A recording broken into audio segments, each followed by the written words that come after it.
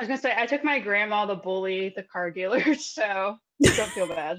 Yeah, you just need a heavy, and like especially if you're a woman and you're going by yourself, like it's always good to have somebody down there to be like, no, you're not going to take advantage of my situation. You gotta Yeah. bring the muscle.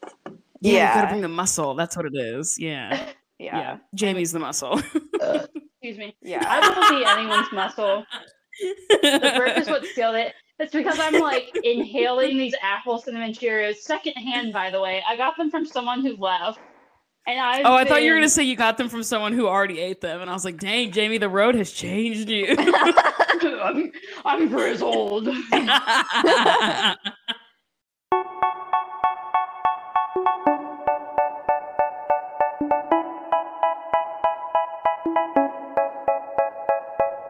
Welcome back to the Pyramid Guys, Gals, and Non-Binary Pals. My name is Amanda, and I am your host every freaking week.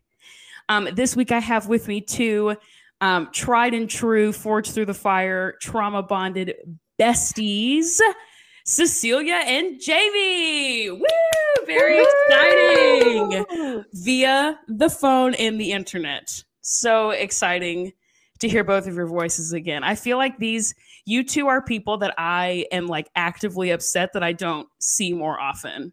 You know what I mean? Like Agreed. I wish, or I hope you know what I mean. Dang, what if I said that and you were like, I don't really feel that way?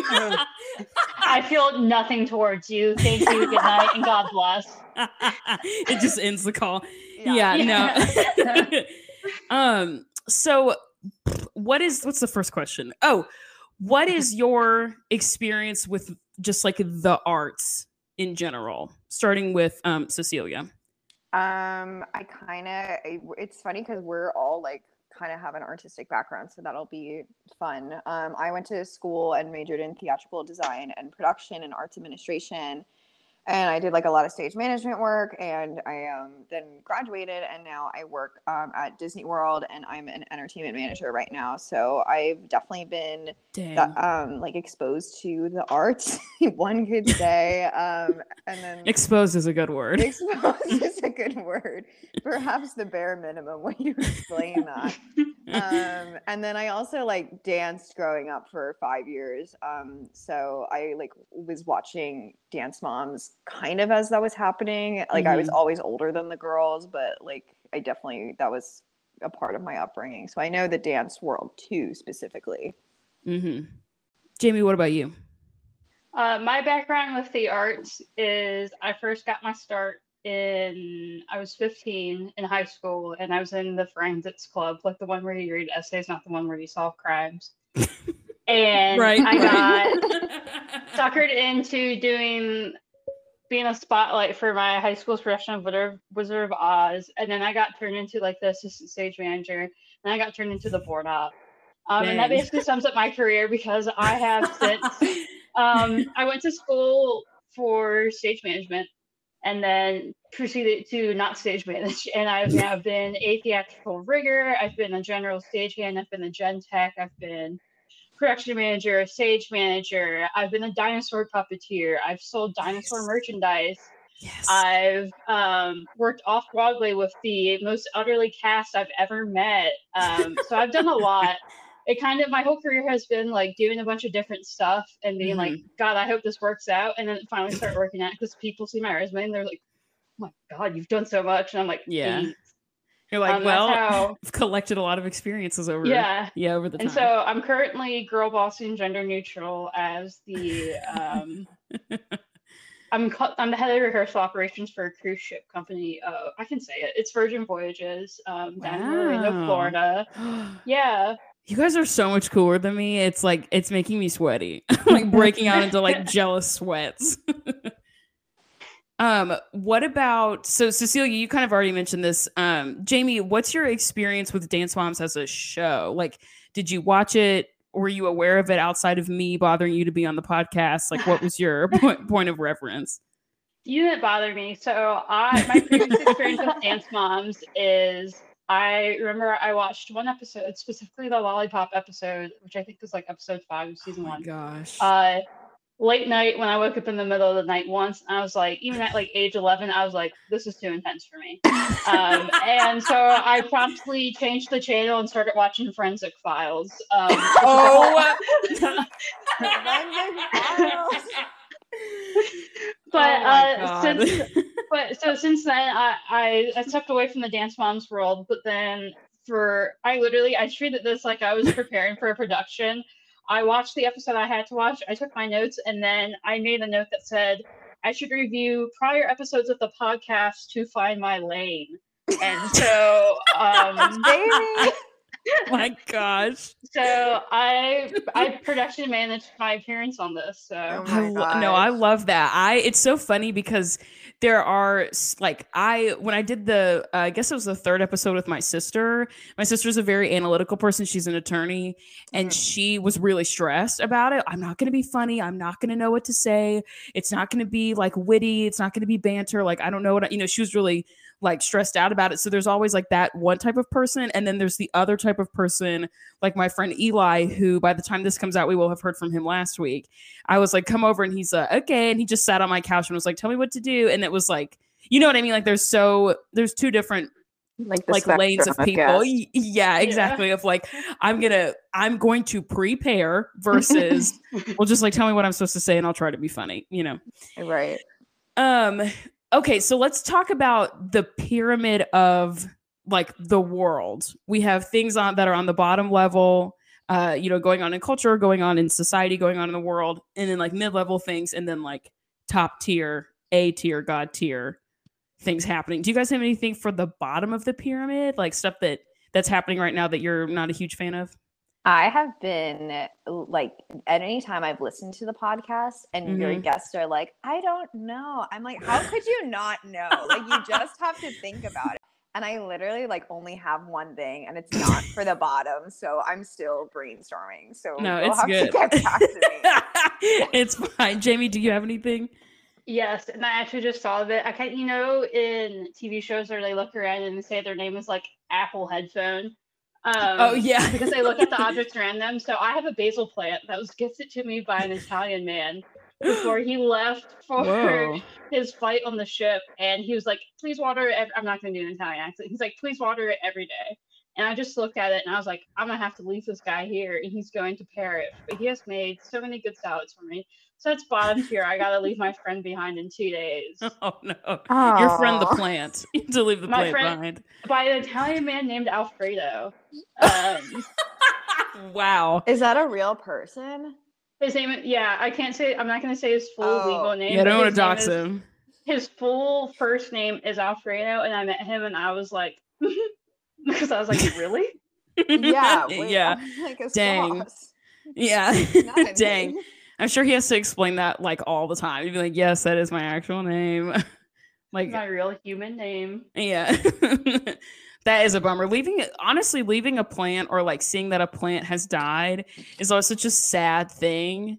Like for no reason, you know what I mean? Like plants are very dramatic. Like if they're like, I'm in the wrong dirt, I'm gonna die now. Like they don't really care about sticking around. So it's like, but for some reason, like watching a plant die is just very stressful. Or knowing like I'm gonna go, and by the time I get back, that thing's gonna be dead. Like it's a very stressful feeling. Yeah. Okay, I have thought.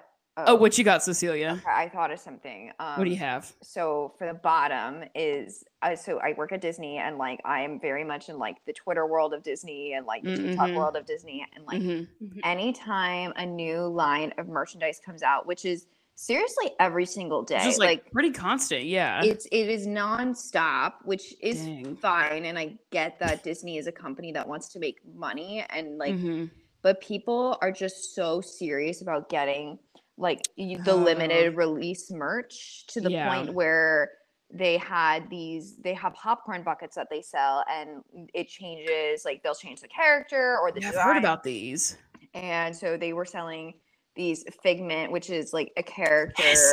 Is it the purple dragon? Yes, they were selling. Yes, I've been seeing that all over TikTok. Yeah, so the line for the day that this item like premiered in Epcot, which is one of the parks in Disney World, the line was literally 5 hours long, and people were, you know, bringing their friends. Like, you can only buy 2 per person, so people were coming in crowds. So, you know, this party of 5 can cop 10 and then sell them online for double. So it's like a business, which like the black market. Right, literally. And it's just, and I just don't, it is not a respectable way to earn money in my view. You know, like That's so weird. it is just, it's you're ruining the park experience for other people. Yeah. Like, you're making this problem worse. And the next time that they sell, you know, the Figment X, Y, and Z, like, the line 7 hours long for the first day. And it's just like, that's not like the magic of Disney. Like, obviously I work at Disney. I'm very passionate about like creating a magical experience for the guests and everything. So when that is something that's happening at the parks, even if you're not online for the Figment popcorn bucket or whatever the merch is that day, like, it's still impacting the atmosphere of the environment. And I just hate it. I wish that wasn't a thing. And I wish everybody could just focus on like buying 3 things at the end of the day to be like, oh, this is how I want to remember the day, and then like walking away from the park, and that the shopping experience, and not making it this like economical game. Yeah, that's what I was gonna say, because like if you're someone who's reselling like Disney merch that can only be bought in the park, for me, because like I'm super dumb and I'm very bad at math. So for me, if I were like going into the park with the intention of turning a profit, I would be always thinking about, well, like how much of this can I sell to make sure that the price of my admission was worth it? You know what I mean? And thinking like, you know, like I feel like as not even like, it ruins it for everybody. It ruins it for you because you're always thinking about it, and you're ruining it for everybody else too, because the person who just wants to get the one popcorn bucket to keep for themselves is also struggling because of you. So it's like it really doesn't feel like anybody like benefits from that kind of thing. No. Yeah, it's weird. Yeah, that is annoying. Big L.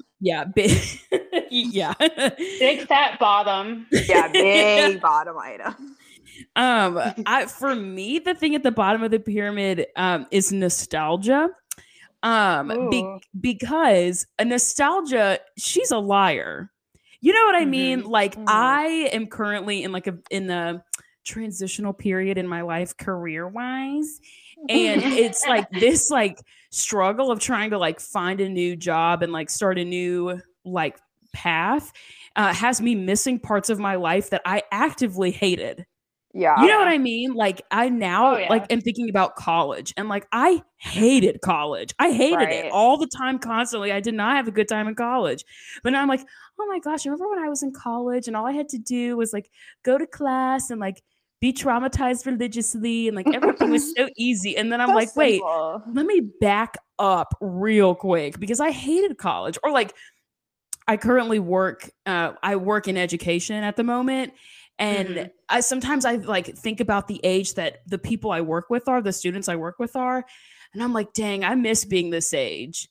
I absolutely do not. When I was that age, I did not like being that age. Yeah. You know what I mean? Yeah. So it's like, I wish I could just have like a more critical opinion of the past instead of like a nostalgic lens kind of governing, you know, my opinions about things that I went through in my life. It's like, agree. I did not have a good time in college. I don't want to go back to college. It was not fun. But for some reason, in like a more unstable part of my life right now, it's like really got me missing college. And like, that's messed up because I did not have fun. Stupid.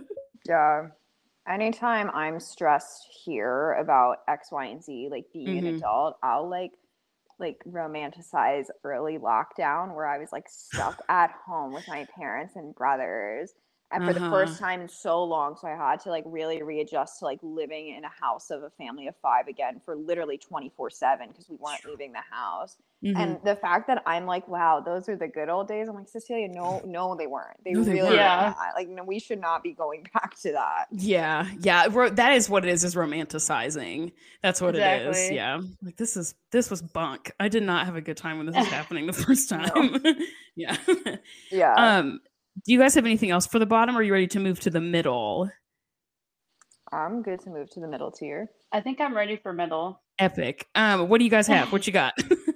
So I was thinking about this. This is the one thing I came up with today is John Mulaney is my middle tier item because I have been a fan of him for probably at least 5 years. And I love all of his comedy specials.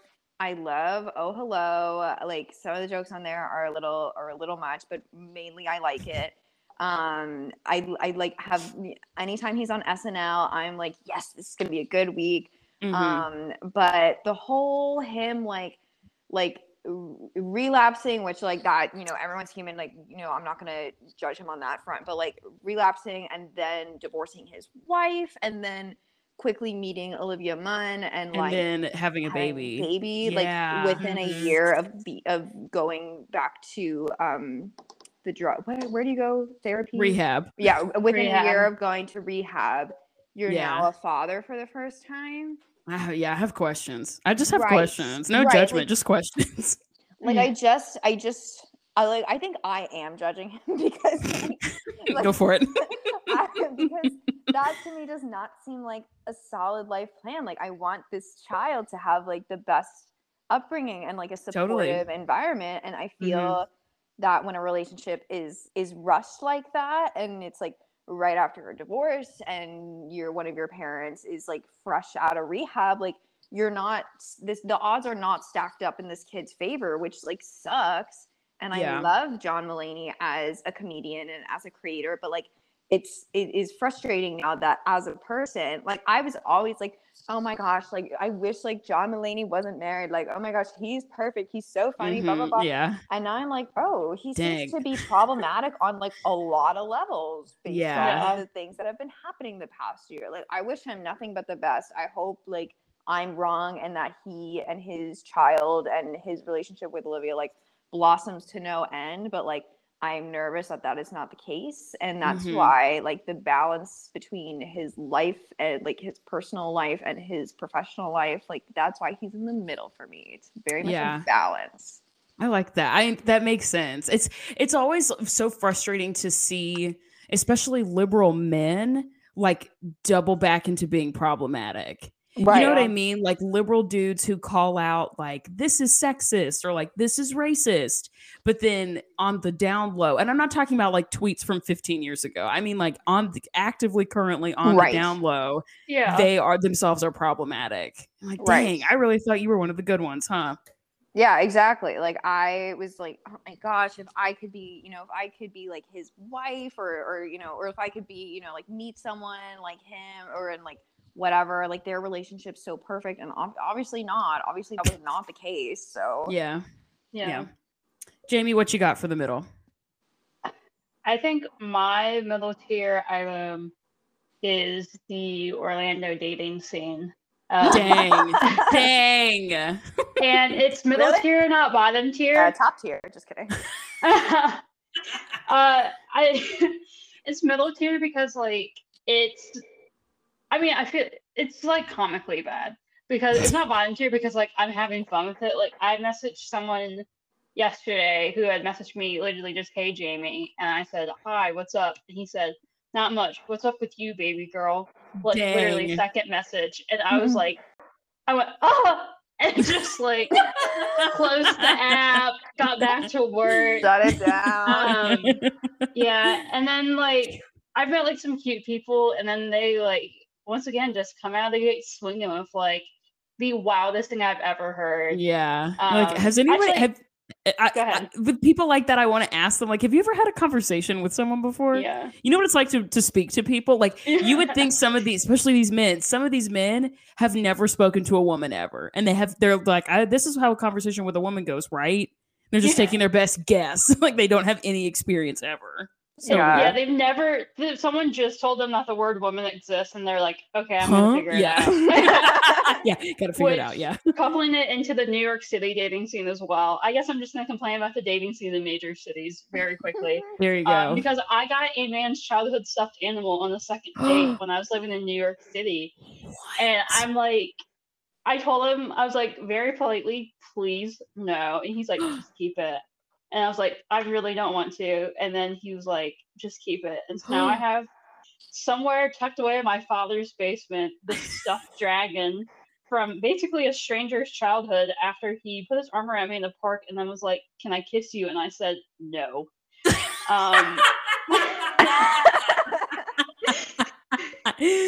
I love that. And then he said, "Can we cuddle sometime? Nothing will happen." And I said, "Absolutely not. Have a great night."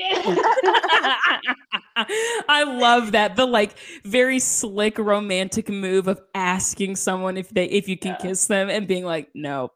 Yeah. Nope. Absolutely not. Park in New York City, freezing my ass off. Yeah. Like, yeah. Not romantic.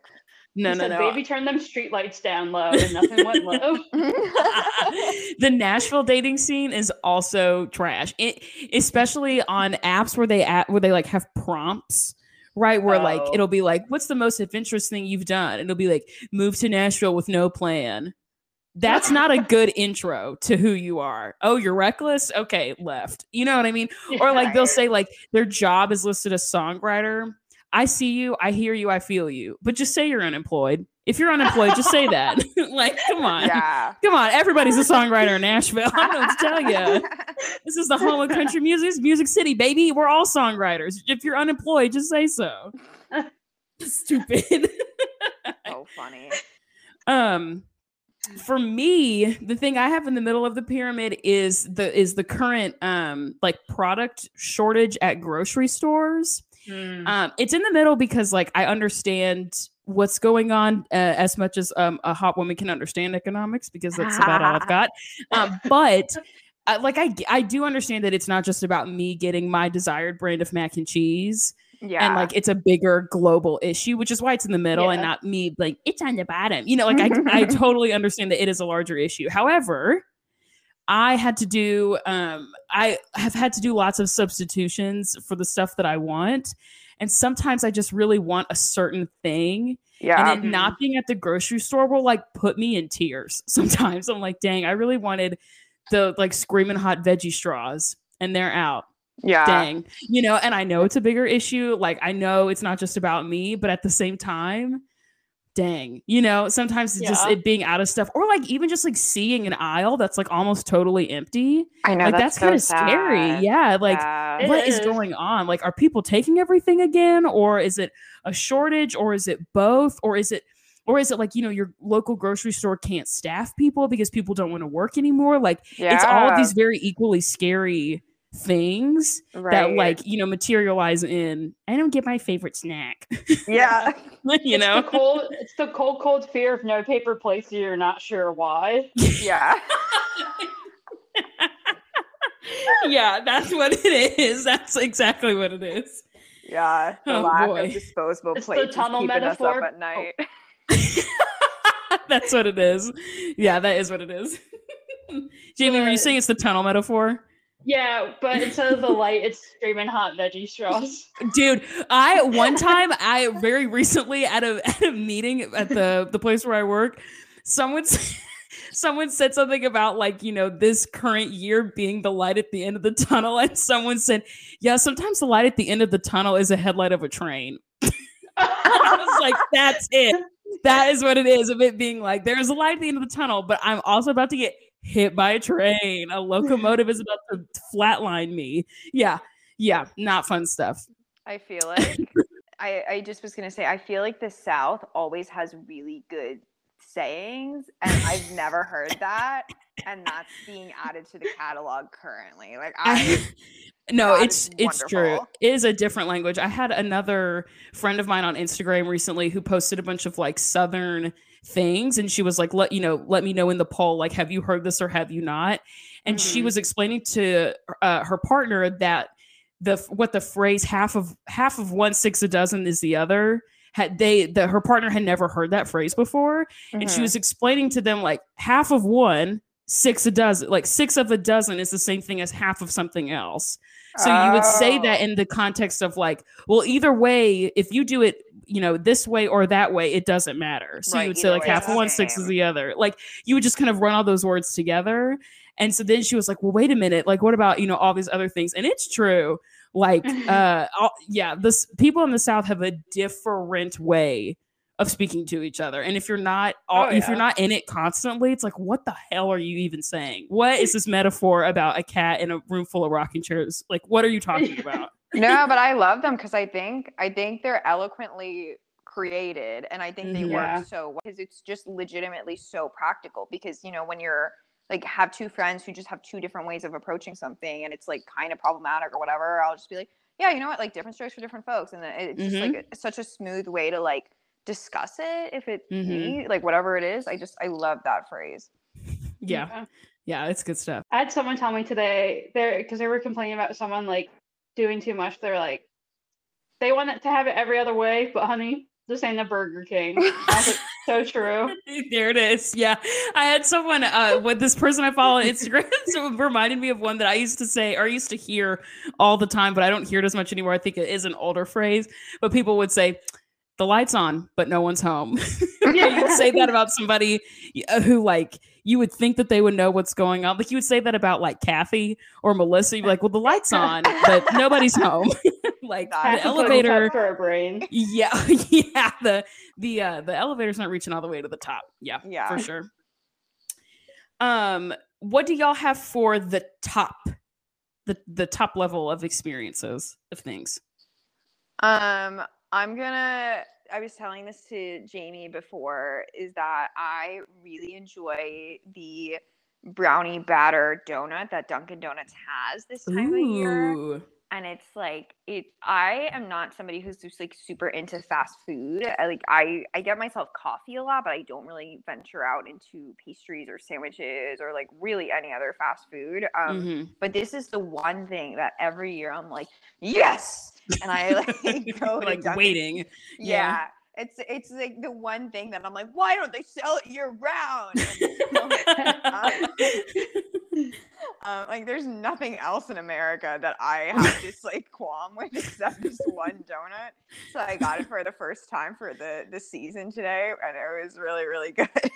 That is amazing. Have you heard that TikTok audio where it's like me every day of the year and it's like, man, I hate America. America stinks. I hate being here. And then it's like me during the Olympics and it's like red, white, and blue. Baby, these colors don't run. Yeah. Like, that's how you feel about the donut. Yeah, literally. This batter don't run. Yeah. Literally. Except I love that though. And that's what makes it wonderful. It's like a regular donut, and then on the inside it's brownie batter, and then on the top it's chocolate icing, and then on top of that it's like red, white, and pink sprinkles in a shape of a heart. We love a girl with layers. Oh, yeah. Dang. I love that. I'm gonna have to go get me one. Are you a Dunkin' Donuts like purist because you're from the North? Is that like your thing? No, because that's not really practical, internationally speaking. So right. I always say I switch between Starbucks and Dunkin'. You ever been to a Krispy Kreme? Yeah, but like not in a, but you're like, no, not in a patterned way. Like I'm really more into the coffee aspect, like the whole caramel macchiato thing. That is paying $7 or $8 for that. That's like, I do not bat an eye. I'm like, do you guys want more? Like that's fine with me, even though it's very impractical. Right. Yeah, I have friends of mine who are from the North who have like relocated to the South for whatever reason and will not go anywhere other than a Dunkin'. They're like, all of this other stuff is crap. Like I'm going one town over because for whatever reason, the town I live in doesn't have any Dunkins. It's really annoying. But they'll go to the next town like 15 minutes away just for a cup of coffee. And it's always very funny to me. But like, I mean, live your truth. Like sometimes that is the only thing that gets you through the day is like the one drink from, a place. So do what you got to do. But it's just always been very funny to me. But practically speaking, Starbucks is always so consistent. Like whatever you get there, like the brew, always so consistent. The recipe for whatever drink, so consistent. When you go to Dunkin', it's really hit or miss, which is part of the fun. You never know. Because like the drink I got today was like, it was all right. But like sometimes when you get a really good drink from Dunkin', you're like, yes. So it's like a good day. Yeah. But like anyone who's like, I can never go anywhere besides Dunkin', I'm like, yeah, you can. Like you can. Yeah. You can. you can. It's an option. Jamie, what about you? My top tier item, Mm-hmm. I have two. I'm gonna split it. I'm bad Let's at do improv. The first item is being able to do this because I've missed you all so Go. much. Why am I crying? I I'm miss you crying. guys Oh too. no. I miss you guys I too. truly, it's like speaking to the little goblin that I was in summer stock and being like, hey buddy, hey champ, like you get to keep these people around. You may not talk super often, but like the love is still Dang. there. And I think that's Dang. beautiful. That's And then because it. I love that. That is it. Yeah. it's just I was sending Cecilia like side by side photos of us at Disney when we went the Mhm. other day, and then us from like sloshed at the party at the Mhm. summer stock. And I was like, look, they grew up. And Cecilia said it's a glow up at least. Yeah. It really is. It's true. how Yeah, we're- for real, for real. And how Yeah. like much we've grown and changed and stuff, and how like at least for me, I feel like from from the summer stock on, it's been like onwards and upwards, like 100%. Yeah. Like Yeah. 100%. Hundo P for sure. For sure. Did you have something else, Jamie? Yes, my secondary item is that I always travel with a flag. So quick Explain. addition. Yeah, so this sounds so ominous. Some background. I've been on. This is technically. So I've been freelancing like all across the U.S. for a while now. But when I started on my second national tour, I bought a flag for one of my favorite bands, and I was like, "What if I went against hotel rules? I'm gonna get blacklisted from every hotel." And It'll be fine. put 3M hooks on the wall and start hanging the flag. And the one I have right now says, in no uncertain terms, I don't give a shit. And I just love it. I love that for you. That. I'll have to send a photo. It has Mario and Peach on it. It's from one of my favorite bands that have me whipped. They're named Pup. They're like a punk rock band. Wow. But it literally just says, it has Mario and Peach, and it just says, I don't give a shit. And Dang. I accidentally left it up when the cleaning people came in the other day, but I hope they looked at it and they went, sick. So it's top. It's top tier because it's a well-traveled flag, and it's like a little bit of home and personalization to an otherwise white, starchy hotel room that I've been living in. Yeah. Love that. I love that. For me, what I've got is engaging in media based on a recommendation. I'm watching a TV show, Only Murders in the Building.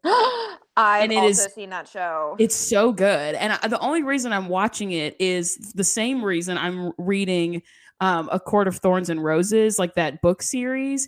It's just because like my parents recommended that I watch Only Murders in the Building, and my best friend recommended that book series to me.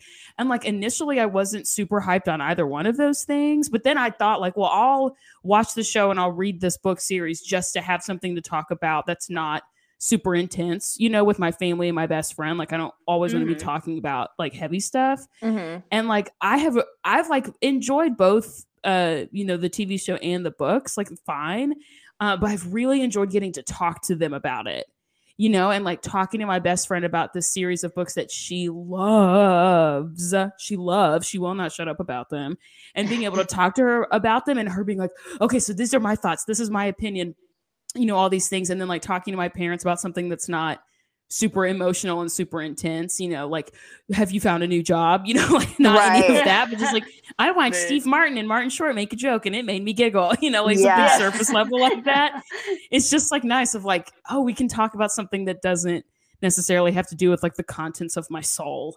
We can just talk about culture and yeah, it's nice. And I also like both things. They're recommended to me by people that know me really well. Right. So I like both things just fine, but I really like talking about them with people more, Yeah. Yeah.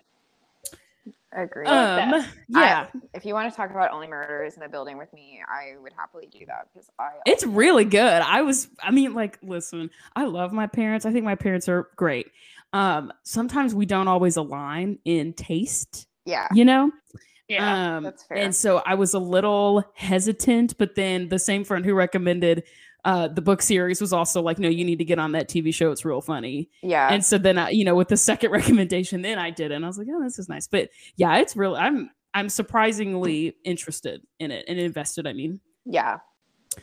Okay. Are you guys ready to talk about this episode? Yes. Let's get into it. Yeah. Okay. So excited. Got a lot to talk about. This is the 8th episode in the first season. It's called Love on the Dance Floor. It aired initially on August 31st of 2011. When it starts, we get this previously on Dance Moms, and I just wrote, "Oh, I remember racism. I know her well." Because last week we got the episode where Abby made Nia do a quote unquote ethnic dance, where she made her wear leopard print and an afro. And Dr. Holly, Nia's mom, was understandably, obviously very upset. And so it was like, oh, this is the drama from last week, and Holly's going to be on the chopping block because she has an opinion about the safety of her child. It's a lot of that. Then when we open on the actual episode, we're already in Florida, which was a little disorienting. It takes a few minutes for the show to tell you what's going on, because all of a sudden we're in a different studio in a different state, and there is a pyramid happening. And eventually they tell us I'm sure they actually said it and I just wasn't paying attention, but I had to rewind it because I was like, what's happening? They tell us that we are in Florida, starting on the road in Florida, and that we are about to attend Star Power in Orlando. So I guess it was just easier for them to go to Florida and then practice for the competition in Florida and then go to the competition that's in Florida. Didn't totally understand what the point of that was, but whatever. So they get out of this van that they're all in. They get into the studio, and we see on the mirror pieces of paper taped onto the mirror. And it's the first time that we see the pyramid in her real glory, right? It's the very iconic snatching away the copy paper to reveal who's underneath. Long gone are the days of the left aligned isosceles triangle that's been magnetic to a chalkboard. None of that anymore. We're on the mirror. The children walk in, they're facing the copy paper, and Abby turns around and she says, "Where's Kathy?" And initially, I didn't get this when I first watched it, but now I understand what happens. I wrote down, how did you make it from Pittsburgh down to Florida and not notice that Kathy and Vivi are not there? That was my first question. It is made apparent later that the van that they were in did not pick them up from the airport. It picked them up from their hotel. So they've been in a hotel, and Kathy's in the hotel. But my first thought was how the hell are you in Pittsburgh and you didn't notice from Pittsburgh to Orlando that Kathy and Vivi are not with you? Because Kathy is a loud woman. She would have made, it would have been pretty obvious just by the silence that she was not there. Right. Anyway. I at one point read a note that said, "What's the beef with Kathy?" and then immediately put beside it, "Never mind." Yeah, just her existing. Yeah, my goodness.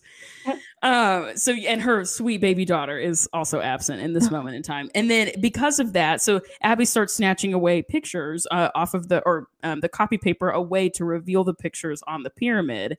And Mackenzie and Vivi were going to do a duet, but alas, Vivi is nowhere to be seen. And so Mackenzie just doesn't get to do anything this week, which is kind of a bummer. And they're on the bottom, and they're just kind of there.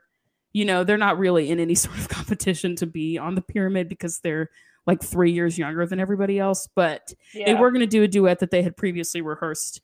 And since Vivi's not there, now Mackenzie doesn't get to do anything. Aww. Yeah, just kind of a bummer. Sweet baby Mackenzie. The whole episode just kept writing poor Nia, poor Mackenzie, poor Maddie. Watching the show, being older, I was always older than the girls when I was watching this, but thinking they're literally 8 or 10 or 13. They are babies. It is hard watching and poor Chloe.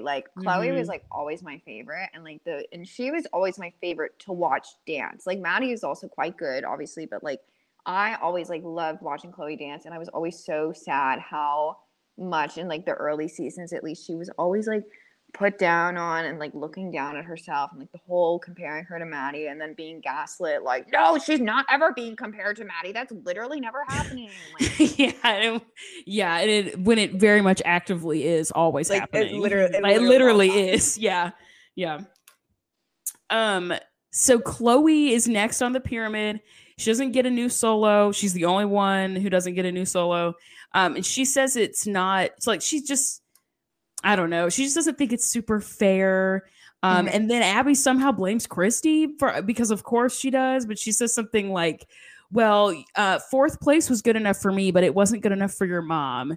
When was the last time not first place was ever okay for Ms. Miller?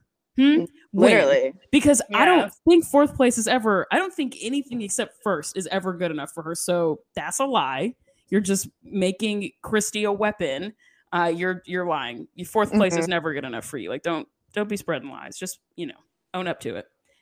And then at the last person on the bottom is, of course, Nia.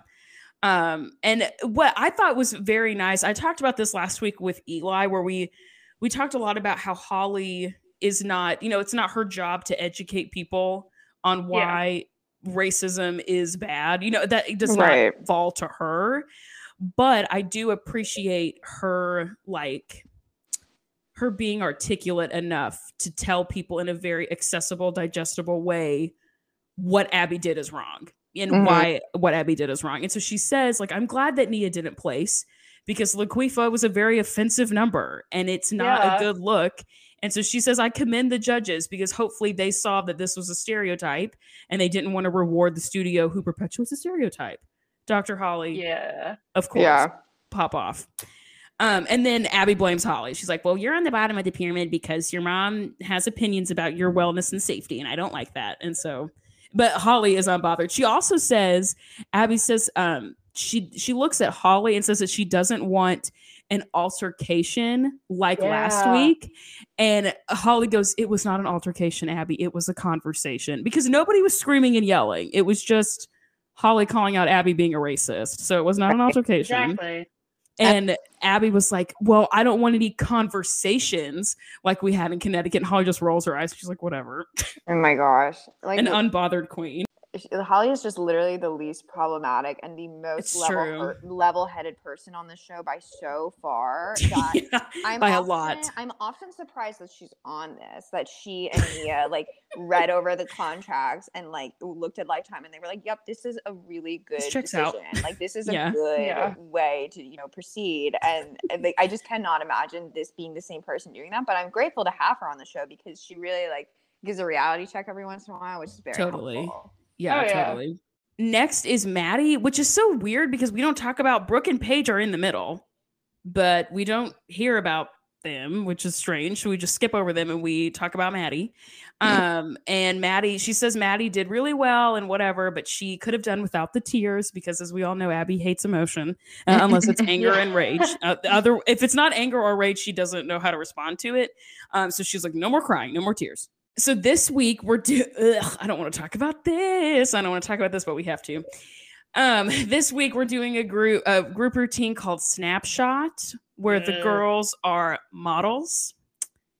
Upsetting. And then Abby, there's this very ominous picture that's taped up above, that's covered and taped up above Maddie's at the top of the pyramid, like the tippy top, and no one knows who it is.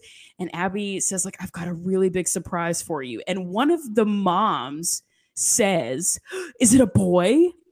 And that felt gross. I did not enjoy that moment in time. And then Abby snaps the piece of copy paper away and it reveals the most Ken doll looking boy I've ever seen in my life. With the a slicked up mohawk in the middle and everything. He is the dancer boy. And they freak out, especially Melissa. She looks up concerningly excited that Brandon is going to be at the competition this weekend. She freaks out about he's going to be the photographer and the girls are going to be the models and oh my gosh, we have a boy. And she gets really weird about it. I don't know, maybe kind of uncomfy. I have quite a few notes for the introduction of this boy whose name I cannot remember. Brandon.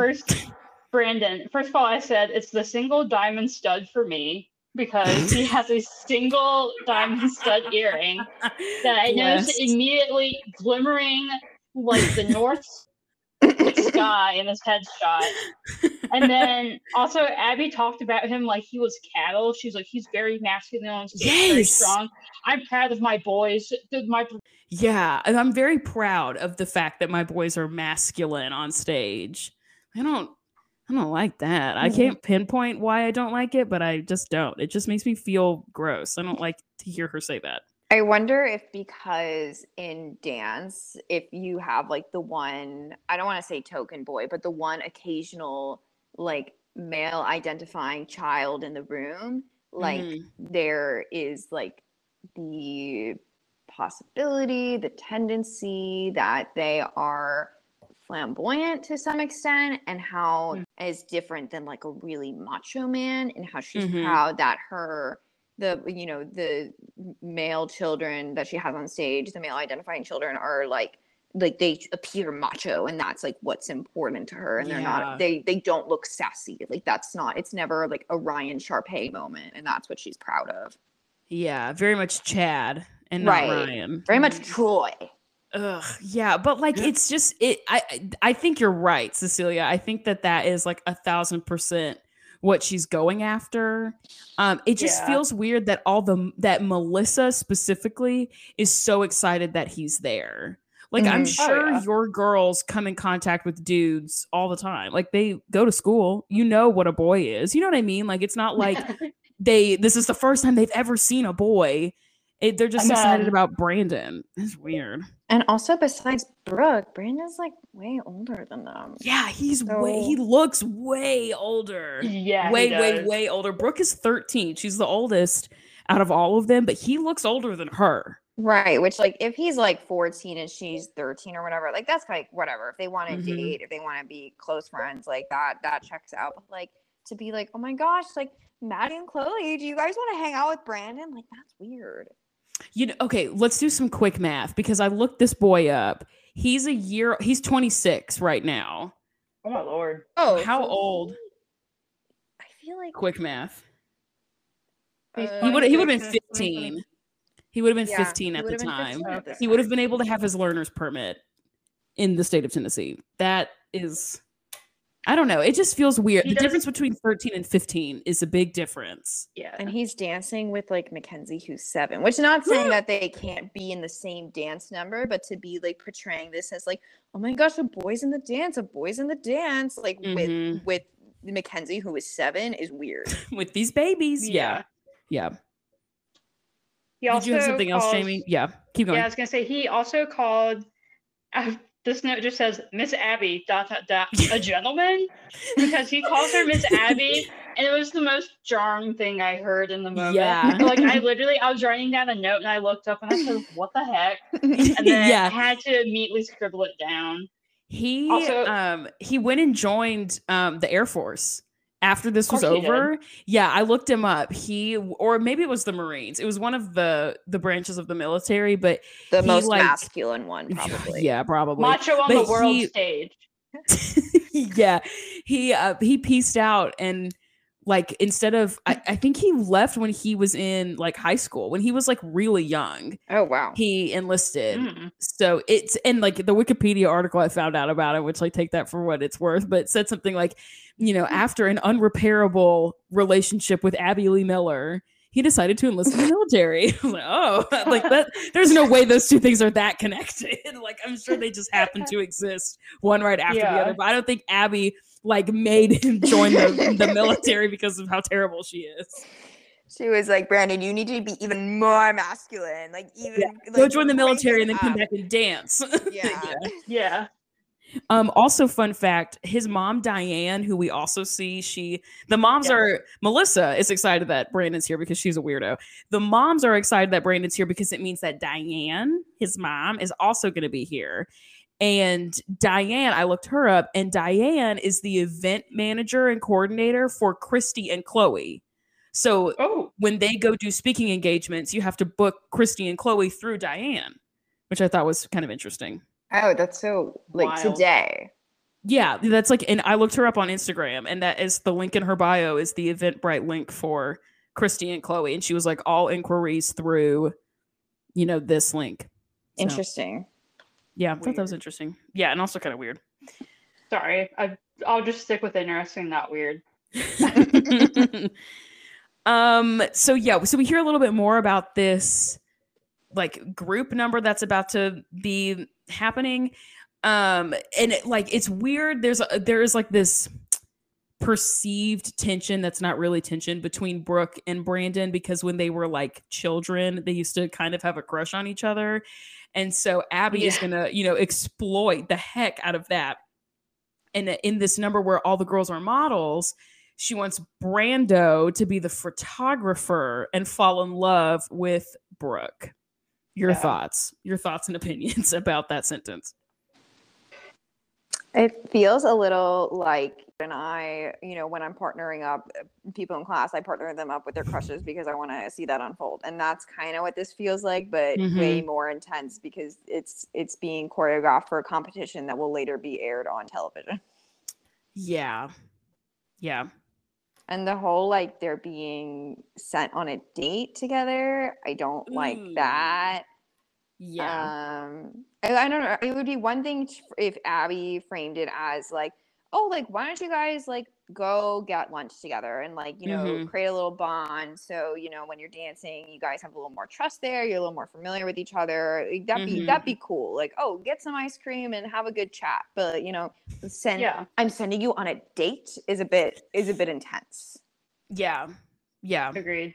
There is a definite space for like your scene partner, like especially in the world of theater, right? Like if you, I don't know, we have like where there's now this greater conversation about things like intimacy directors and fight directors and how to have conversations around people who have to portray being in any sort of relationship, a compatible relationship, a romantic relationship, and like how do you build trust with the person as a person, and then how do your characters interact with each other? There's a whole conversation about that kind of thing. And this kind of stuff is why we have to have those conversations, because you can't just send kids like I get so frustrated about this kind of thing. Like you can't just send kids and like on a date and tell them to have a good time. Like that is not a safe environment. Right. In a coerced way. Yeah. With like an intended outcome. Like you're doing this so that you will have a connection. There's no room for you telling me that you don't feel good about this. That's not an option.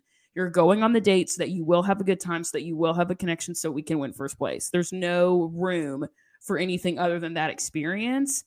And it's just weird. I don't like it. It makes me feel sweaty. I'm guessing we're probably going to touch on when they're talking about like how they're actually dancing together, because that skeeves me out. Yeah, I've got that down when we get there. Yeah, for sure. Yeah. But in terms of my reaction to like the general, it feels like when like, when like people are hanging out and there's like two babies present and they're like, oh, they're boyfriend and girlfriend. Like it just, it feels so much like that but here's the thing. Babies don't have a lick of idea of what's going on. They're both old about enough. anything, yeah. Yeah, like they don't even know what the number 2 is yet. Yeah. Meanwhile, these kids are old enough to know what's going on and have a reaction to it, which is understandably uncomfortable. And so, of course, me like getting secondhand embarrassment from any show, I was immediately like, oh no, because I could just see them like not scream, but you could see them realizing like what was about to happen and being comfortable, and their moms are like, oh my gosh, like they had a thing when they were like 9 and 10. Like was not and it feels like the only people that this interaction is serving are the adults. This isn't serving the kids at all. It's like they're not gaining anything from this experience. You want these kids to pretend to be dating so that you can get something out of it. Right. Which is just, it's just weird. It's just weird. I'm sure Abby's argument is like, well, if they go on this date and they have a good connection, and then when the competition is happening and they are performing, it is visible by the judges, then they'll win, which means we all win. And that's right. Like it's a good idea for everyone argument, but like, also, these are just kids. Like, let's relax. Yeah, for sure. Brooke is not giving off, like, I think Brandon understands what the intention is. He understands that Miss Abby wants them to do this so that they can win the competition. He understands that is what's happening. Brooke doesn't. She doesn't understand that is what the desired outcome is. And so she is saying, we're hearing things from her like, well, we used to have a thing, but we don't like each other anymore. And so Brandon knows that he's building a foundation for acting. Brooke is perceiving the situation that she's being forced to fall in love with somebody. So they're not on the same page at all about any of this. because all the wine moms are like, look how cute they are. And no one is having like a real conversation about this kind of thing. So he understands that he's building a foundation for acting. She thinks that they're on a real date. And that is like the beginning of this like discrepancy about like what's going on. Right. And then like Jamie was saying, so then we start seeing them dance together. And Brandon does this thing where he like lifts her up and she's got both of her palms on his shoulders and she jumps and they're like looking like face to face. But then he's been choreographed to do this. This is not him doing this because he feels like it. This is Abby Lee Miller telling him to do this. He wraps his arms around her like knees kind of because she's up in the air and her knees are kind of like up at his chest. And then she tells Brooke like slow, slow, slow, slow. And she is meaning that she wants Brooke to slide down to put her feet back on the floor really slowly, which is, I think, what you were referring to earlier, Jamie, that is really skeevy. Because this is, and one of the moms says, like, this move specifically, she said, I think it was Kelly. She says, I feel like I'm watching Dirty Dancing. I don't feel like I'm watching my daughter and like this guy that she knows do a choreographer. Like, this feels kind of mature for what we're doing. Yeah, I remember one of the I think one of the moms says, like, because Abby's like, have chemistry. It's like watching paste dry. And one of the moms is like, they don't need to know about that type of chemistry at their young age. And I was like, yep, agreed. Because this is this is too much. Yeah, I think, and especially the ages of 13 and 15, the exposure that they will have to hormones does not need help. You know what I mean? Yeah. They're going to figure this stuff out in due time because that's the age when that stuff gets figured out through whatever that means. But like, you don't need to teach them this. They will figure it out by themselves eventually. And if it doesn't work this weekend, it's not the end of the world, Miss Miller. Like, take several seats. It's not that big of a deal. Yeah. I'm trying to think about if this happened to me when I was 13. Not be well would still be unpacking it. I'd still be in therapy over this. Like it's just so on a like I still like if I have a crush on someone, I'm like no one can know. So like the fact that this is being broadcast to so many people in like all layers of her life is so terrible. Like I would not be able to handle it. Yeah, he's married now. He's like a fully grown adult now, but it is still doesn't necessarily undo anything. I think as someone who's an outsider to the culture, it's interesting. Like I call it like kids in makeup culture. It's like the toddler pageant type thing where it's like sexualizing kids. But it's like it's not sexual, it's cute. And I'm like, okay, but I'm watching a 5-year-old do like a hip thrust. Like it's make sense. Yeah, like it's just like, and then at one point, Brooke says, "I'm not the same as I was at 9 years old." I'm like, what? Like, it's making kids act like adults and then being like, "Oh no, this isn't creepy. Like it's just fun." And I'm like, you do understand that things do have consequences and lasting effects. Like if you and I saw, I'm gonna age myself. I saw like a Tumblr post that's like, so many moms make their kids do their makeup like them. And so they have like dusty blue eyeshadow on and they're like 6. And they look exactly like their moms. Like it's just sorry, I'm probably going down a whole other rabbit hole of like kids and makeup, but it's true. No, I think that's a good point. And it's just that whole idea of like, oh no, like, well, they're just kids. Like my friend Jake has this thing that he says a lot where he says, the math isn't mathing. And like I feel like that about this, where it's like, well, you're telling me that it's not sexual because they're kids. But the math isn't mathing because they look like they're in Dirty Dancing. So what else is it supposed to be? If they're just kids, why don't you give them kids choreography instead of giving kids adult choreography? If they're kids, if they're really kids and you want them to be perceived as kids, say, make it match up with what you're saying. Right. And there are plenty of options of age appropriate themes and stories and choreography. And like, obviously, as they are older, like if Brooke wanted to do a dance that had like more mature themes, like she's older than, Mackenzie because they're 6 years apart, but the fact that they are all literally children, they do not have to be doing these over sexualized. Honestly, they never have to be doing like any sexualized. Like that is not an age thing. Like they should just like not do that until like I don't know, they're adults, until they can like really have a say in that. Until they can like give consent to it, right? They're too young to give consent. Right. Yeah. So we leave them, and now we're at Nia's private lesson, and Holly, Dr. Holly, is sitting in the back taking notes. She's like pulled out a notebook and she's taking notes because Abby's always like, well, you don't even know what's going on in the private, so how can you give your opinion? And so Holly's like, well, I'm first day of school, I'm here. Like, let me scribble down some notes. And then we hear the music that Nia is going to be dancing to, and it is more cultural appropriation, everybody's favorite thing ever. It's this very stereotypical Bollywood, quote unquote, because that's the name of the solo. She's like, it's this like quote unquote Bollywood music, right? And like, Nia is doing what Abby continues to call an ethnic dance. I wrote in my notes, Abby facilitating Nia's education on Black culture is something else. It is. It's so weird. It's so weird to me. She, in the last episode when she was Laquifa, Abby said that she was like, well, the dances that Black people do have a lot of heritage, and it's important that Nia learns that. And I said, oh my from Lord. You? From you like this? Are you kidding me? Like that is white savior. Like literally, it's giving very much white savior. It's so weird to me. Like her Black mom don't care. Me, I'll do it. Like it's so stupid. Yeah, Dr. Holly not up to the task. Abby no, can 100% do it. Of course. Yeah.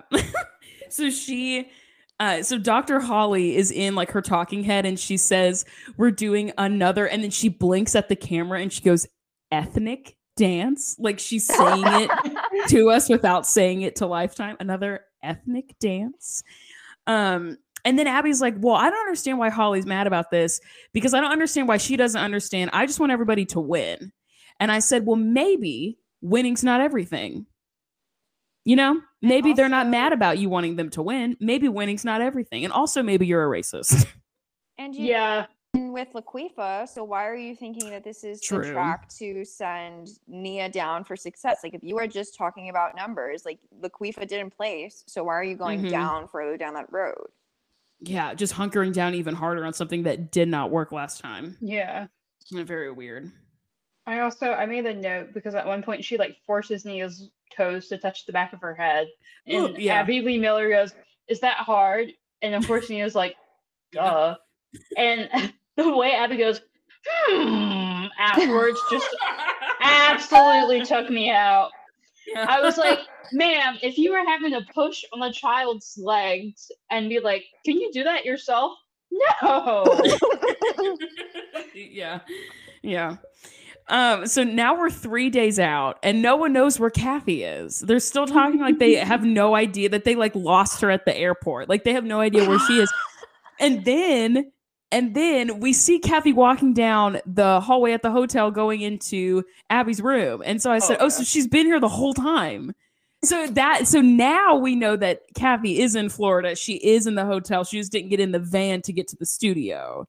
But for this whole time, I thought, did she just not make it from Ohio to Florida? Like the very big thing to notice that she's missing, but and whatever. Like, you can ask someone about it too. You don't just have to keep saying to the where's Kathy? Yeah, like, so weird. Give her a call. You could ask a producer. You could call the dance studio and say like, hey, have you heard anything?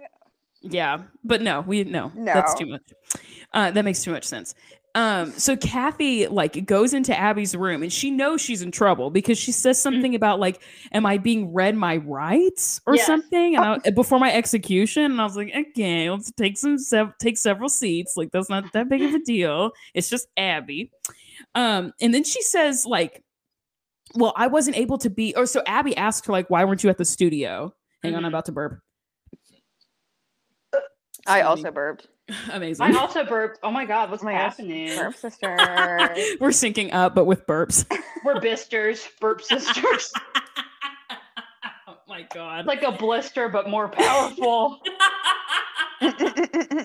Amazing. Okay, so yes. So Kathy goes into Abby's room. Abby is like preparing to give her like the shakedown. And Kathy says, well, I wasn't at the studio because my students in my studio are going to a competition and they were my priority. Are your students here? What? It's just like, I don't, again, the math, not mathing. Are your students here and you went to their rehearsal instead of this one? Were you on the phone? Like, what? Well, I don't understand how that's an excuse. Like, you know what I mean? It was just a very weird thing to say. I just wrote, are they here? Like, why? How is that an excuse? And Abby's like, well, I'm not happy. And then that's just like kind of how it ends. I'm like, okay. I do not understand at all why, like, the dance studio, we as an audience in 2011, like, tolerated the Kathy, like, character arc. Like, the whole... Dude. I do not get why they put her on the show because, like, Vivi and any other person, a student they bring through to Abby Lee Miller, like, is not nearly on the same planet as these dancers. Like, they are just so different skill-wise, which is fine. But, like, then why are we tolerating, like, a duet between Mackenzie and Vivi and being like, oh, maybe that did work? Like, no, it didn't, because Mackenzie has a lot more skills than Vivi. And right, because she's been there since she was in utero, probably. Yeah, legitimately. And Vivi doesn't want to dance, which is fine because she's 6. Yeah. On the topic of Vivi being only 6, there is at one point where Kathy screams, "She's 6, Kelly," and it absolutely killed me. I love Kelly. She is my favorite. Yeah, she did. She really did. Okay, so then now we're leaving the hotel and now we're going to the fun spot, which is where Brandon and Brandon and Brooke have their date. Love the fun spot in the middle of the afternoon. And then Diane is also there, and Kelly and Diane are like, you know, talking because Brandon says, I have in my notes, Brandon tells the moms to piss off because at one point he's like, I told our moms to go away so me and Brooke could just talk, just the two of us. So I was like, wow, he's got some serious pull because these moms do not like to be told what to do. He tells them to leave, and so they leave. He's like, I'm going to solo it on the tilt-a-whirl, Brooke. Hop off. Yeah, and Brooke is like, wow, that's really cool that you told our moms to leave. And he's like, oh, no, I meant you too. You leave me alone. I need some alone time on this date. The next 40 minutes are just him staring into the distance. Episode. Yeah. Like a creepypasta. Shotgunning a funnel cake and like disassociating. That's what I do. That's what you do at Fun Spot. That's the VIP package. Obviously. A large blue raspberry slushie with the side of astral projection. Enough food dye to turn your intestines blue. Yeah. So the moms leave, and so we see Brooke and Brandon like together. But then we see Kelly and Diane together, and Diane says something like, oh my gosh, I'm so glad we did this, or something stupid like that. And then Diane is also like, well, you know, you're always at the studio with Christy. Mm-hmm. And so then we find out that Diane is a little jelly of Christy getting to, and she says as much in her talking head. She says like, well, you know, it used to be that it was me and Kelly and we would hang out like all the time, but then now Brooke and Chloe are in the same age bracket, so they're at the studio together all the time. Brandon doesn't dance as much anymore, so like our friendship has kind of faded, and I just like miss her. Mm-hmm. But she says it to Kelly in a way shadier way, and Kelly tries to explain what is going on and like why they've like lost touch, but one of her eyes is kind of twitching. And I think she's way too drunk for this conversation. I think she did a little too much day drinking because she's trying to focus, but she just can't. You know, she's just like kind of leaning over a little bit.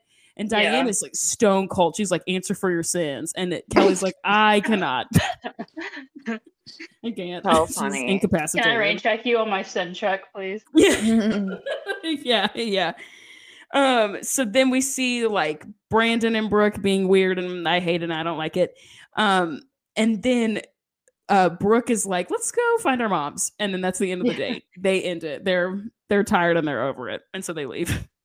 Oh, so we see Maddie's rehearsal for like 5 seconds. Yeah. She talks about how she wants to be she talks about how she is a perfectionist, how she wants to dance forever. And then she says, if I didn't dance, I would probably unalive myself. Yeah. Yes. I made a note of that as well. Like, and I I have said, concerns. is Maddie well? I am concerned about this child. I'm like, ooh. I've been, scrolling through the episode and like having this conversation, and I literally like saw that and like did a double take, like what? She's literally what, 8 or 9? She's 8. Mm-hmm. And she is either really thinking this from like a deep place, or this has been drilled into her so much, not like specifically the unaliving herself, but like that her whole value on earth is dance. Yep. And if she is not dancing, why? She's worthless, which is so sad to see as an 8-year-old thinking that. Mm-hmm. I'm wondering, is that like a thought she had, or like is something that got fed to her? I'm not trying to start like a Maddie conspiracy theory. Obviously, it's a very serious sentence what she said, but like I just immediately went into my like reality TV like skepticism, where I'm like, did someone tell her to say this? Yeah, or like a producer, maybe. Yeah, I wondered that. I also wonder, like, kids, especially at this age, parrot a lot of things that they hear in like media or that they hear other people in their lives say. And so I'm sure, knowing her mom, that her mom has said something like, if I don't have a glass of Chardonnay in the next 5 minutes, I'm going to unalive myself. And so she just like, she could have picked that up in conversation without understanding what she's really saying. You know what I mean? Yeah. Like I have found that to be the case a lot with my students at the age that they are. When they say their political opinions, they have no idea what they're talking about. They just say it because it's what they hear. You know? So, exactly. Or a producer could have fed it to her and been like, oh, this will make for great television if you say this. So or it could have been a legitimate thought. Yeah, with the dollar signs. Yeah, absolutely. Or she could have said that seriously. Like, I don't know. That's the thing. I'm not saying like she was faking it for the cameras. Fake. I'm saying this is very concerning. But but this is also early 2010s, which is also when like bar rescue was a thing. And like I know it can be very like, this sucks, and like nobody, it doesn't actually suck. Like it's just someone like told you to say that type of stuff. So totally. Then we see Dr. Holly in like a ballroom that they've kind of converted into a dressing room, and she's reviewing her notes, and she's talking about she's like reviewing the notes. And she says, I don't know what this means, but I have the phrase soutenu in my book, so do that, Nia. And it's like this cute little moment, like, oh, Holly, Holly, who's never at rehearsal because she's a full-time principal, LOL. She, isn't it so cute that she's trying to talk about dance with Nia? And then Kelly goes, oh my gosh, it's like you're speaking Chinese. And I was like, it's not, it's literally French. Don't say that. It's actually legitimately another language. It's French. It's the language of dance. So that felt just really insensitive. Again, keeping with the theme of racial insensitivity. It is another language. But it's not Chinese. And why is that the one that you jump to when you hear somebody say something that doesn't make sense to you? Like that needs to be unpacked. Also, it's actual French. And if you spend all your time there, Kelly girl, you should know that that's French. And Kelly is the one who's been a dancer since she was itty bitty. And like she used to dance for Abby. Like I know what a soutenu is. Like I remember doing them, and I was like a very leisure dancer for like 5 years. Like that's not crazy that Kelly does not know what a soutenu is. Right, or what language. Just think about what, like, say it really slowly and think about what language it sounds like. It sounds like French. Right. Or if you look at the way it's spelled and you look at what letters are not phonically matched with the letters as they're matched in English, it's probably the same patterns as French. Like it's not this joke about like, oh my gosh, so funny. It sounds like Chinese. It sounds so crazy and foreign. Yeah, so it's an actual thing. Yeah, exactly. Exactly. Yeah, what were you gonna say? I was watching this episode at work. Distinctly people, the cast are starting to roll in, and I looked up at my computer. I went, oh my god. And they're like, what? I was like, I'm watching Dance Moms. And immediately like a gaggle of dancers gathered around me, and they're like, oh my god, I used to watch that. And I was like, you guys gotta watch this moment. And I showed it to them. And they were like, oh my God. I was like, right? And I was like, now please get to rehearsal. Thank you. Okay, so now the kids are outside, and Yes. Abby is like asking them pageant questions because Maddie has entered one of her numbers as like a pageant entry for this specific competition. So it's a dance and it's an interview question. Yeah. And she's like, oh, I'm going to, use this as a teaching moment for all of my students. And we're all going to practice our interview skills. And so she asks Mackenzie some stupid, I don't even know what the question was, but Mackenzie takes too long. And so she's like, oh, stop, you took too long. And then she moves on to Nia and she goes, Nia, tell us the heritage of your name. Yeah. Which I have so many questions. And Nia just stands there and she goes, can I please have the definition of the word? She doesn't know what heritage means. It was so cute. A great, diversion away from another racially charged comment that Abby made, because she would never ask that of any of the other girls. She'd never be like, Chloe, she's not looking... what's the heritage of your name? Right. Yeah. It is definitely something watching this show back, because I watched the episode yesterday and then I just like left it on and was just like, oh, like good times. And then like, it's like a lot of stuff geared towards Holly and Nia that I'm just like, yikes. Yeah, big yikes. And then Abby says, well, if you don't have an answer for these questions, you're going to look like an idiot. And the most important thing is to not panic. And and like, what whiplash, you're going to look like a moron and everyone's going to talk about you with their friends after they leave, but also don't be scared. Just put your thoughts together in a very clear, calm, collected way, and say something very eloquent so that you don't look like an idiot, so that everybody makes fun of you afterwards. Like, it was just, and the kids all looked very panicked and stressed. And then we're inside. Oh, we're inside of the hotel, and Kathy and Vivi just walk in. Unannounced, unprovoked, they just walk in. And Kathy goes, so what's been going on? I love how Kathy does that. Like, oh my god, she's all like, well, I'm in Ohio most of the time, so I'm always catching up. And like, she always thinks it's a casual thing that she's like missed rehearsals and like missed meetings. Doesn't care, But like, but is also like committing to doing this even though she lives 4 hours away. Like, why? You can't have it both ways, GF. Like, what are you doing? And then somebody asks her like, well, where have you been, girl? And she says that she missed her flight to get to Florida. And then Christy or Kelly, one of the two of them, says, 2 days ago. So you get on another flight and then you get here 20 minutes late. She was like, that was 2 days. We've been here for 2 days and you have just now showed up. And she's like, well, honestly, I don't know what to tell you. And then she goes on this whole like long tirade about how nothing's ever her fault. She hates being called out. And then Dr. Holly, who has the time, is like, Kathy, we are a part of a team. You are being selfish. You are not taking other people into consideration, blah, blah, blah. And then Kathy's like, well, Holly, I don't really like your tone. And Dr. Holly looks her in the eye and she goes, well, then do something about it. Yep. Dang. I mean, can you stand it? The power move. We'll do something about it. Very calmly. Do something about it. And then we cut to commercial. Yeah, this was the point where I wrote down, what's the beef with Kathy? And then I said, never mind. I got it. Never mind. Hear her speak for 2 minutes and that. Now, okay, got it. Yeah. I understand the beef. Yeah. After we come back from commercial, we find out that Abby has like a house in Orlando.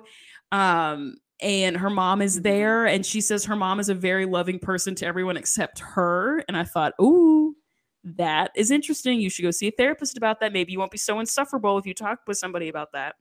Yeah, there's a lot of layers. That's probably why Abby, who is not a mom, expresses her, quote unquote, love and affection with these kids by barking at them and yelling at them all the time. Mm-hmm. Like, if that's how she was, quote unquote, shown love, like that's how she's showing her students love and support. Yeah. She needs to talk about that with somebody. Yeah. For real. Straight up. One hundo. Yeah.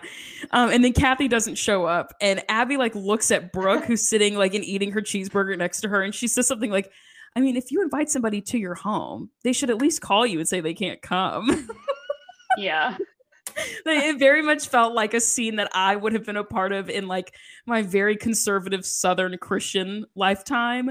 Like that is a comment that one of the church ladies would have made at like brunch after church. Been like, well, I just think it's kind of rude. Everybody thinks that, right? It's very, very funny. And then so there's a pool out back behind Abby's house or Abby's like Orlando house.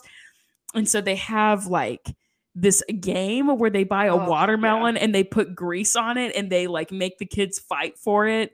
And so it's like whoever can get the greased watermelon out of the pool wins, like something stupid like that. Yeah. And I want to know y'all's thoughts about this because I can't make a fully formed thought about this. I find the bathing suit footage of these girls more disturbing than the dance footage when they are wearing bathing suits on stage. And I don't understand why that is in my brain, but like seeing the camera like go underwater to watch them play this game in the water in bathing suits makes me more uncomfortable than watching them dance in the bathing suits. You know what I mean? I don't know. I feel like it's a hard little balancing act there because you like obviously we are thinking this in the sense of like, oh my gosh, this was on national television and like who knows who was watching it and who knows who was, downloading this to their computer and watching it for very, very dark reasons. But on the other hand, you want to just like be like, wow, look at these kids having fun at the pool. And like, I don't think any of the bathing suits I feel like none of them were wearing like G-strings or anything that was like, whoa, like what's going on there? Like, Paige, like, why? Okay. They just like looked like they were having fun at the pool. And like, so you, on one hand, you want to just like let that happen because these girls never get to have fun doing anything. True. And on the other hand, you also want them, to be safe and to not have their like images of them posted in any of this in, any dark and, poor natured context in any way. But like, also you can't avoid that. Like also they're on TV, like this is kind of what you sign up for. So it's like a really hard like balancing act, I would say. Yeah, I think it's that I feel like with the bathing suit, like with them being in the pool, I feel like I'm not supposed to be watching that. That feels like a private moment. But like the costumes on stage is a performative thing. So it feels like this is something that is put together this way for people to watch as in a performance artistic setting. But watching them in a swimming pool, I feel like I'm watching something I feel like I'm at a pool party that I wasn't invited to. I'm not supposed to be here. Like this is not the party that I am invited to. I don't need to be watching this footage. I think maybe that is what it is, but it just made me feel grosser than watching them dance in the literal swimsuits that they will wear in like 10 minutes on stage. No, I think you're onto it because that's what I was going to say is when they're on stage, they're performing. When it's in private, I think and obviously this is said a lot like back in 2011, like nobody batted an eye, but I think now in the present day with knowing basically just how gross and upsetting and dark the world can be, it does, like Cecilia said, it makes you wonder like was someone like downloading this to their computer. And I think it's tough to separate yourself from knowing that now and wondering if someone was secretly exploiting them or anything. Obviously you're hoping that that's not true, but it's just in the modern day it's so not hard to watch, but I understand why it makes you more uncomfortable because you know that for all anybody could know, there could have been someone behind that camera with a different intention. Totally. But yeah, so I think to answer your question, I think that's probably, it's like you said, it's because it's more of like a private event. And I as a teacher, you're probably very sensitive to I don't want to say the plight of children, that's so ominous, but it's true. To the struggles that they face and the exploitation that they face. So you seeing that, you're like, okay, this is like their private thing, and you want not necessarily to project them. Sorry, I'm like literally, like those online therapists where it's like pay $25 a month. I'm not like trying to suck you in. No, I was like, Amanda, you're like, but yeah. If I were you in your shoes and I was a teacher and not working for a cruise ship company, I think that's probably how I would feel. Yeah, that I think being a teacher has heightened my sensitivity towards these kinds of things. Like I think that is definitely plays a big part to it. Mm. And in this Thanks, Psych scene, 101. yeah. This episode has been sponsored by Talkspace. No, I'm just kidding. It's not. Just kidding. For legal reasons, that is a joke. So in this scene, they're playing this game. Maddie has this, like, Oh God, kind of come apart about being quote unquote hurt. Who really knows? Most of the moms being Christy speculate that she's just upset because she didn't win. She didn't win the stupid watermelon game. And so, like, who really knows? But Melissa sees Maddie crying and immediately, like, does a heel turn about her opinion of this game. She's like, well, it was it's literally the like childlike opinion of like, well, I didn't want to play anyway. Melissa's like, it was a stupid game anyway. And she goes, I mean, we're not a bunch of boys. We're girls. Huh? Yeah. What? Mm. I'm confused. Like, I'm very confused. So because they're girls, they can't like run around and play this kind of like rough housing game ever. Like or if they were boys, that they would have to. Like, yeah. Again, Melissa, I have questions. Yes. It's really just a weird little podunk game where you throw a Greek watermelon into a pool and you're like, who can wrestle it out? Like, it's like you family barbecue and they're like, we always play pickle in the cup, and you're like, what the hell is that? And then they show you and you're like, Jesus Christ. Yeah, totally. I also have this very out of context note in my notes that says Dr. Holly the child, LOL. I have no idea what that means, but there it is. Okay, so we leave Abby's house. Now we're in the day one of the competition. Maddie meets this other girl named Juliana. They have beef, I guess. It amounts to nothing. It's just like a little bit of edge because Maddie, has seen this girl at other competitions and is, a little stressed that she's going to beat her. And then she doesn't, or that she's stressed that Juliana might beat her, but Juliana doesn't. Maddie wins. It's really not that big of a deal. Although Melissa never passes up an opportunity to slam dunk on a kid. Because she asks Juliana something like, oh, are you really good at turns? Yeah, my little Maddie is really good at turns too. Melissa, you're picking a fight with an 8-year-old in the hallway hotel at a Hilton. Stop. You're embarrassing yourself. It's a self-own. It's not the dunk that you think it is. You're embarrassing yourself. It is, So that, again, amounts to nothing. She does this pageant thing. They dance. They each answer like one question. Or I think they have a speech that they prepare talking about like, I'm this many years old. I'm from this place. I want to thank my mom because she wrote the speech for me and said that I had to or else she was going to be mad at me, like whatever. And then we see Juliana dance. It's speech times, blah, blah, blah, blah, blah. Although I do want to point out that Maddie names off the 3 genders. She says ladies, gentlemen, and judges. Yes. Was very much good evening, ladies and gentlemen and judges. That's so funny. Good to know. New gender just dropped. Go pick it up. Yeah. The judges. Honestly, 5 that hours sounds in line at Disney. How do you hotter than the Figment popcorn bucket. Yeah. So she stumbles over some words. It's really not that big of a deal. Maddie wins, dub. The group dance was trash. It did not look good. The costumes were so ugly.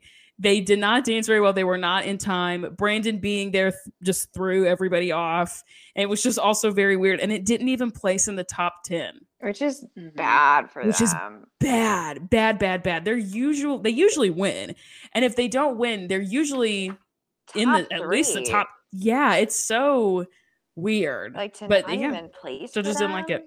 Who doesn't place is the dance studio that does 2 competitions a year just to get experience. Like those are the people who don't place, not Abbey Lee Dance Company. Yeah. Not ALDC. Not the ALDC. Cecilia's gonna go back in time to 2011 and be like, I'm not mad, I'm just disappointed. Yeah.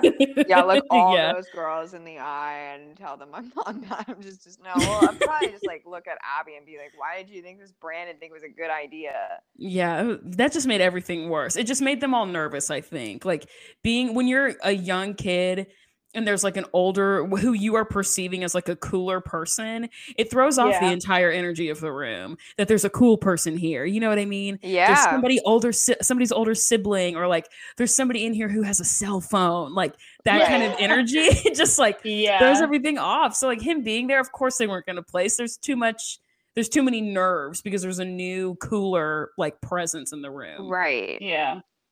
Yeah.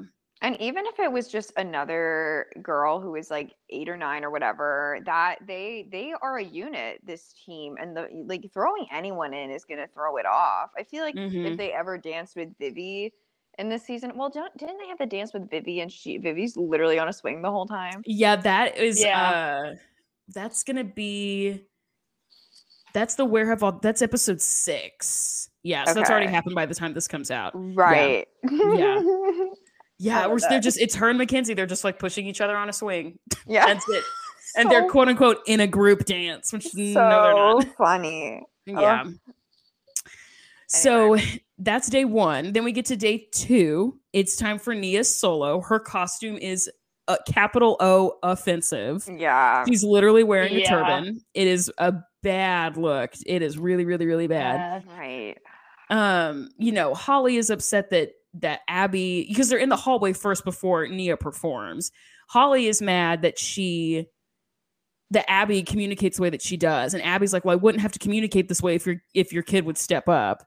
So it's going to be that conversation between the two of them specifically the entire time. They're always going to be that way, which is really sad and kind of frustrating. And then Dr. Holly kind of like cries a little bit. She just gets really overwhelmed and kind of frustrated in the moment of like, I'm subjecting my child to this. And Christy sees that this is an emotional moment for Holly. And so they go into the bathroom together. And boy, I got to tell you, there ain't nothing better than breaking down in a bathroom with somebody and having that person comfort you in a bathroom. Yeah. There's something else about it, being in the bathroom crying. It's a very like, spiritual experience. Oh, yeah. Been there, done that, still doing it. Yeah. It's something about the acoustics, I think. And it's also just like leaving the atmosphere that was causing the crying, and then like separating yourself from it and having somebody there supporting you in this, like, I don't want to say neutral space because it's weird to call a bathroom a neutral space, but yeah. But it is. Yeah. No one really has an advantage in a bathroom. Yeah. No one has the upper hand. Yeah. Nia like gives her mom a hug, you know, she's like, it's okay, mom, you know, and it was really sweet. Nia's like supporting her mom. Nia performs, and I guess it was good because she wins first in her category. Yeah. So it was offensive and upsetting, but to Abby, that's not going to matter because it wins first place. So who cares? Right. I literally pumped my fist in the air when she won. like yes. Sitting in the office still. I'm supposed to be working on like luggage tags, and I'm pumping the air because I was like, my girl did it. Keep in mind, I've only known these youth for like 30 minutes. So I'm already in the thick of it with them. I was like, good for you, Nia. Racist, not your fault. Good for you. Yes. She overcomes the racism. She solves racism in this moment. Oh my gosh. Yeah. So yeah, she wins first. Racism solved. Yeah, done. So now we're back in the dressing room. Kathy is still here, ? I don't understand why or where she came from, but she's still here. She's not. It's just there's no reason for her to be here. She just is. It is just so obvious that every moment with her is staged by the producers. And it is just it is fun and entertaining, especially like, I don't know, just all of it, but it's just so obvious and it's just so annoying because like the producers think that we are mad dumb. Like, literally. They think we're really gonna buy that this is like an honest, authentic interaction.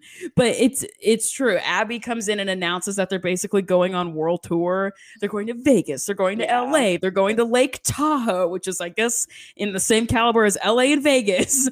And they're really doing the West Coast. Yeah. Like you're hitting 3 cities Yeah. on the West Coast. And then that's it. But it's a surprise to everybody. Nobody knows this is happening allegedly.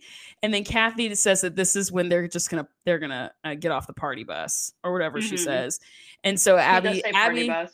yeah, Abby says the most iconic Dance Moms line ever, where she says, "Hey, everyone's replaceable." Dang. And then Kathy says, "Yep, even dance teachers." Yeah. Oh my gosh. Dang. Tensions are high. And then The that's way it. I choked when she said that, I was like, ooh. Yeah, you can feel the temperature in your hotel, in your office drop by like 10 degrees. Yeah. I truly did, because I literally, in that moment, I've been like, wow, her hair is really something. And then she said that, and I was like, never mind. Forget about the hair. I'm back with y'all. Yeah. Do you guys have any other thoughts about the episode that we didn't get to talk about? Something about, I was thinking about something with Maddie and the Juliana girl. Oh, that again, probably staged. That like, Yeah. Oh, totally. Totally. Oh, and then also Melissa is easily my least favorite dance mom, because Yep. she does not stand up for anything, and she is just so annoying to She's watch. insufferable. Yeah. Yes. I cannot suffer her. Yeah. Correct. Totally. Jamie, do you have any other thoughts? My last thought is, because I was looking at the Google Doc you sent us, and it's like, one of the questions was, what would you do differently if you were there? Yeah. And all I wrote, and I think earlier I was like, wow, I'm going to remember my thoughts on this. I think Abby Lee needs a good cop. Needs a what? A good cop. Like someone. Oh, like she needs a good cop. Yeah. Like she can be Abby Miller. Oh my Lord. She can be Miss Abby. And someone else can be like the good one. But then I was like, does that really work? Like, I know it's TV. Like, and ultimately, like, she is like a total tyrant. And then after the competition, she's like, so proud. Love y'all. Yeah. And I'm like, is this toxic? Yes. Am I here for it? Yes. TBD. That's what fair. other notes do I have? Oh, I just said I love the Jersey accent from Juliana's mom. Yeah. Yeah. Because it came out strong. It was strong. Yeah.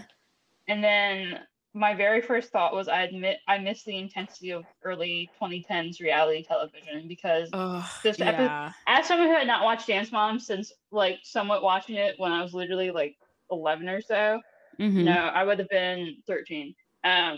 Watching as a 13-year-old to like now, like it came out of the gate swinging with the recap, mostly like FIFA. So yeah, the intense music happens at like 00:00. It's like it is already happening immediately. Yeah, totally. Do you guys have songs in mind that you think would make good dance routines on Dance Moms? I feel like anything by Dua Lipa would be. Anything by Dua Lipa, period. Yeah. The queen. Which I was thinking about, like, so not only did like I dance for a couple years growing up, but like my best friend growing up, she was like a really serious dancer. And so like sometimes I would like go with her to competitions and like watch her like, you know, rehearse her solo and like things like that. And I always wondered why all the music they choose is always music that like no one has literally ever heard of. Like, I think it's copyright stuff. That has to be what it is. But I that's a great question. But yeah, that's got to be it, because all the music is always like these like pop things that like no one has ever heard of before, and like rightfully so. It's not like I'm hearing it at a dance competition. I'm like, oh, where is the Spotify playlist? I need to get it on my phone. Yeah. Yeah. Jamie, what about you? I have a song in mind. It's called Tongues by Joywave, which is not like the most promising title, but I played it the other night when Cecilia was driving me, and she said, you listen to cool music, so I'm going to play a little blurb. Do it.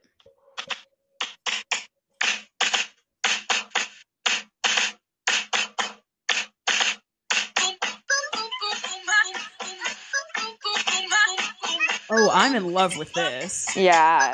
You could definitely do. Jamie, you are so cool. I know, that's what I said. The coolest little gremlin I know, Jamie. Thank you. I have a heart of gremlin. I don't know. I was trying to think of a substance, then I just went with the actual object. referred to as a goblin, and if a raccoon were humanized or personified, would be me. Do you guys have any like projects or social media that you would like to plug? I'll plug my Instagram. What's your Instagram, girl? Oh, it's Cecilia, but it's spelled so it's CECECILIAA. I post really occasionally on there. I'm really not a content creator or anything, but yeah, if you want. Your Instagram is popping though. Oh my gosh! Recently, I've been posting a lot because I had like a lot going on. But going on, yeah. Yeah, so if you follow me now, you're probably not going to see anything for a couple months. So there's that. But Jamie, I'll put your Instagram in the show notes in the description. Gosh, thank you. For you. You're welcome. That's so fun. You're welcome. I will Jamie? I'll also plug my Instagram. It is pleader.png. Yes. I've been asked as to the origin of the title. It's an off-J song. People will be like, "Oh, is it this like obscure poem?" I'm like, no. Obscure music band. The band that plays music. My little blurb is I post selfies and Polaroids, and I only have 33 posts because I deleted all my embarrassing stuff from high school. It was me posing in the sweater and being like raw. So no one can know. No one can know I used to be a dweeb. Archive posts. But now we know that. You're saying it now, so now we all know. Well, but there's no proof. To be fair, y'all knew me in 2017, so you could easily verify my dweeb status. My circle glasses for those big old circle glasses. Those big old glasses. It's okay. Half of my head was pink, so. I was talking Come on, Dip Dye. We were all serving a certain set of looks in 2017. Yeah. Goodness. Well, thank you for doing this with me, y'all. I appreciate it. So much fun. Yeah. Thank you for having us. Yeah. Now that I have figured out how to do this remotely, we'll have to do this again. Sometime. There's so many more episodes coming up that are so much more wild than a little bit of teen flirting. It just gets worse from here. So we'll have to do this again. Anytime, GF. Yes, amazing. Yeah, as I'm technically unemployed. This is so sad. I'm technically unemployed February 10th through mid-April, so I will be bumming it around in the summer stock city. Yeah, heck yeah. Woo! Love that. Can I get a W in the chat, boys? Yeah. W for that Gamers only. This is a gamer podcast now. It is a gamer podcast. Y'all play Fortnite? Minecraft exclusive. This is only Minecraft podcast. Yeah, Minecraft only. Not Minecraft. Do not interact. Stay away. Okay, thank you. More like Fortnite. More like Fortnite. I'm gonna say that to my students next time they're playing Fortnite on their school issued Chromebooks. More Fortnite, more like Fortnite. Please do. I will. Okay. Thank you guys so much for listening to another episode of The Pyramid. All of my social media is going to be in the end bumper. The social media that was mentioned by Jamie and Cecilia will also be in the description of the episode. If you know somebody that you think would enjoy this podcast, please send it to somebody. Let them know that you're thinking about them and whatever that means, positive, negative. If you really, really dislike somebody and you hate this podcast, share it with them. I win either way. It doesn't matter to me. If you want to hate listen, that's great. I'll take those. I'll take those hate listens. If you've got thoughts, you can send them to me via voicemail on anchor.fm/thepyramidpod, or you can send it to me in an email at, what's my email? Oh, thepyramidpodcast@gmail.com. Yeah, all good stuff. Jamie and Cecilia, thank you once again for being super extra special people in all the most positive ways. Love you guys a lot. I miss you. Been missing you, boo. I love you both too. Damn, girl, I miss you too. I've been missing you. Okay. Make a TikTok about it. Yeah, make a sad slow-mo black and white like reverb TikTok about how much I miss you. Yeah. Please. I gotta make sure my face is heavily filtered so that we know I mean business, but I'm hiding behind the mask I wear for others. Mm-hmm. Dang. Jamie, you're so cool. Bars, honestly, bars. I said that at the Cecilia was there. I said that at the Monsters Inc. attraction where a little girl said she wants to be a ballet teacher, and I said without thinking, bars. And I literally thought Jamie was saying like Take her to prison. no, Oh. I thought like ballet bars, and I was like, yeah, Oh, no. bar class. You know, 3 different interpretations of the word bars. yeah, It was many just three people turned around and looked at me with disgust, and I was like, whoops, bad timing. Got to keep that one in the brain. Yeah. All right. Well, thank you guys very much for doing this. It's gonna take me a really awkward amount of time to end the call because I have to go to another room to do it. So if you want to just hop off the call, you can. That's fine. Okay. No, I think I'll stay for the awkwardness and watch. I want to Okay, hear the cool. struggle for sure. All right. Epic. Okay. I'm gonna go turn off the call now. Okay. Bye. All right, Amanda's Okay. biblical journey. Good stuff. Oh God, I can finally Oh burp. my gosh, let it out, GF. Oh my God, we gotta. Shit, we should say really nice stuff while she's gone. Okay. I'm turning Amanda- off the call now. No, Amanda, we love you so much. Oh my Bye. gosh. I love you. Okay, Bye. bye. Bye. I'm waving. You can't see. Yeah, I'm waving Bye. too. Me too. Bye. Bye. I'm doing jazz hands. Bye. Yeah, double wave, jazz hands.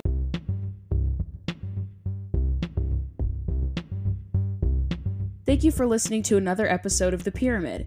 You can find us on Instagram at The Pyramid Pod and on Twitter at The Pyramid Pod _. Send your thoughts and opinions about Dance Moms as a voicemail to anchor.fm/pyramidpod or in an email to thepyramidpodcast@gmail.com. If you enjoyed this episode, rate and review us on Apple Podcasts and follow us wherever you get your podcasts.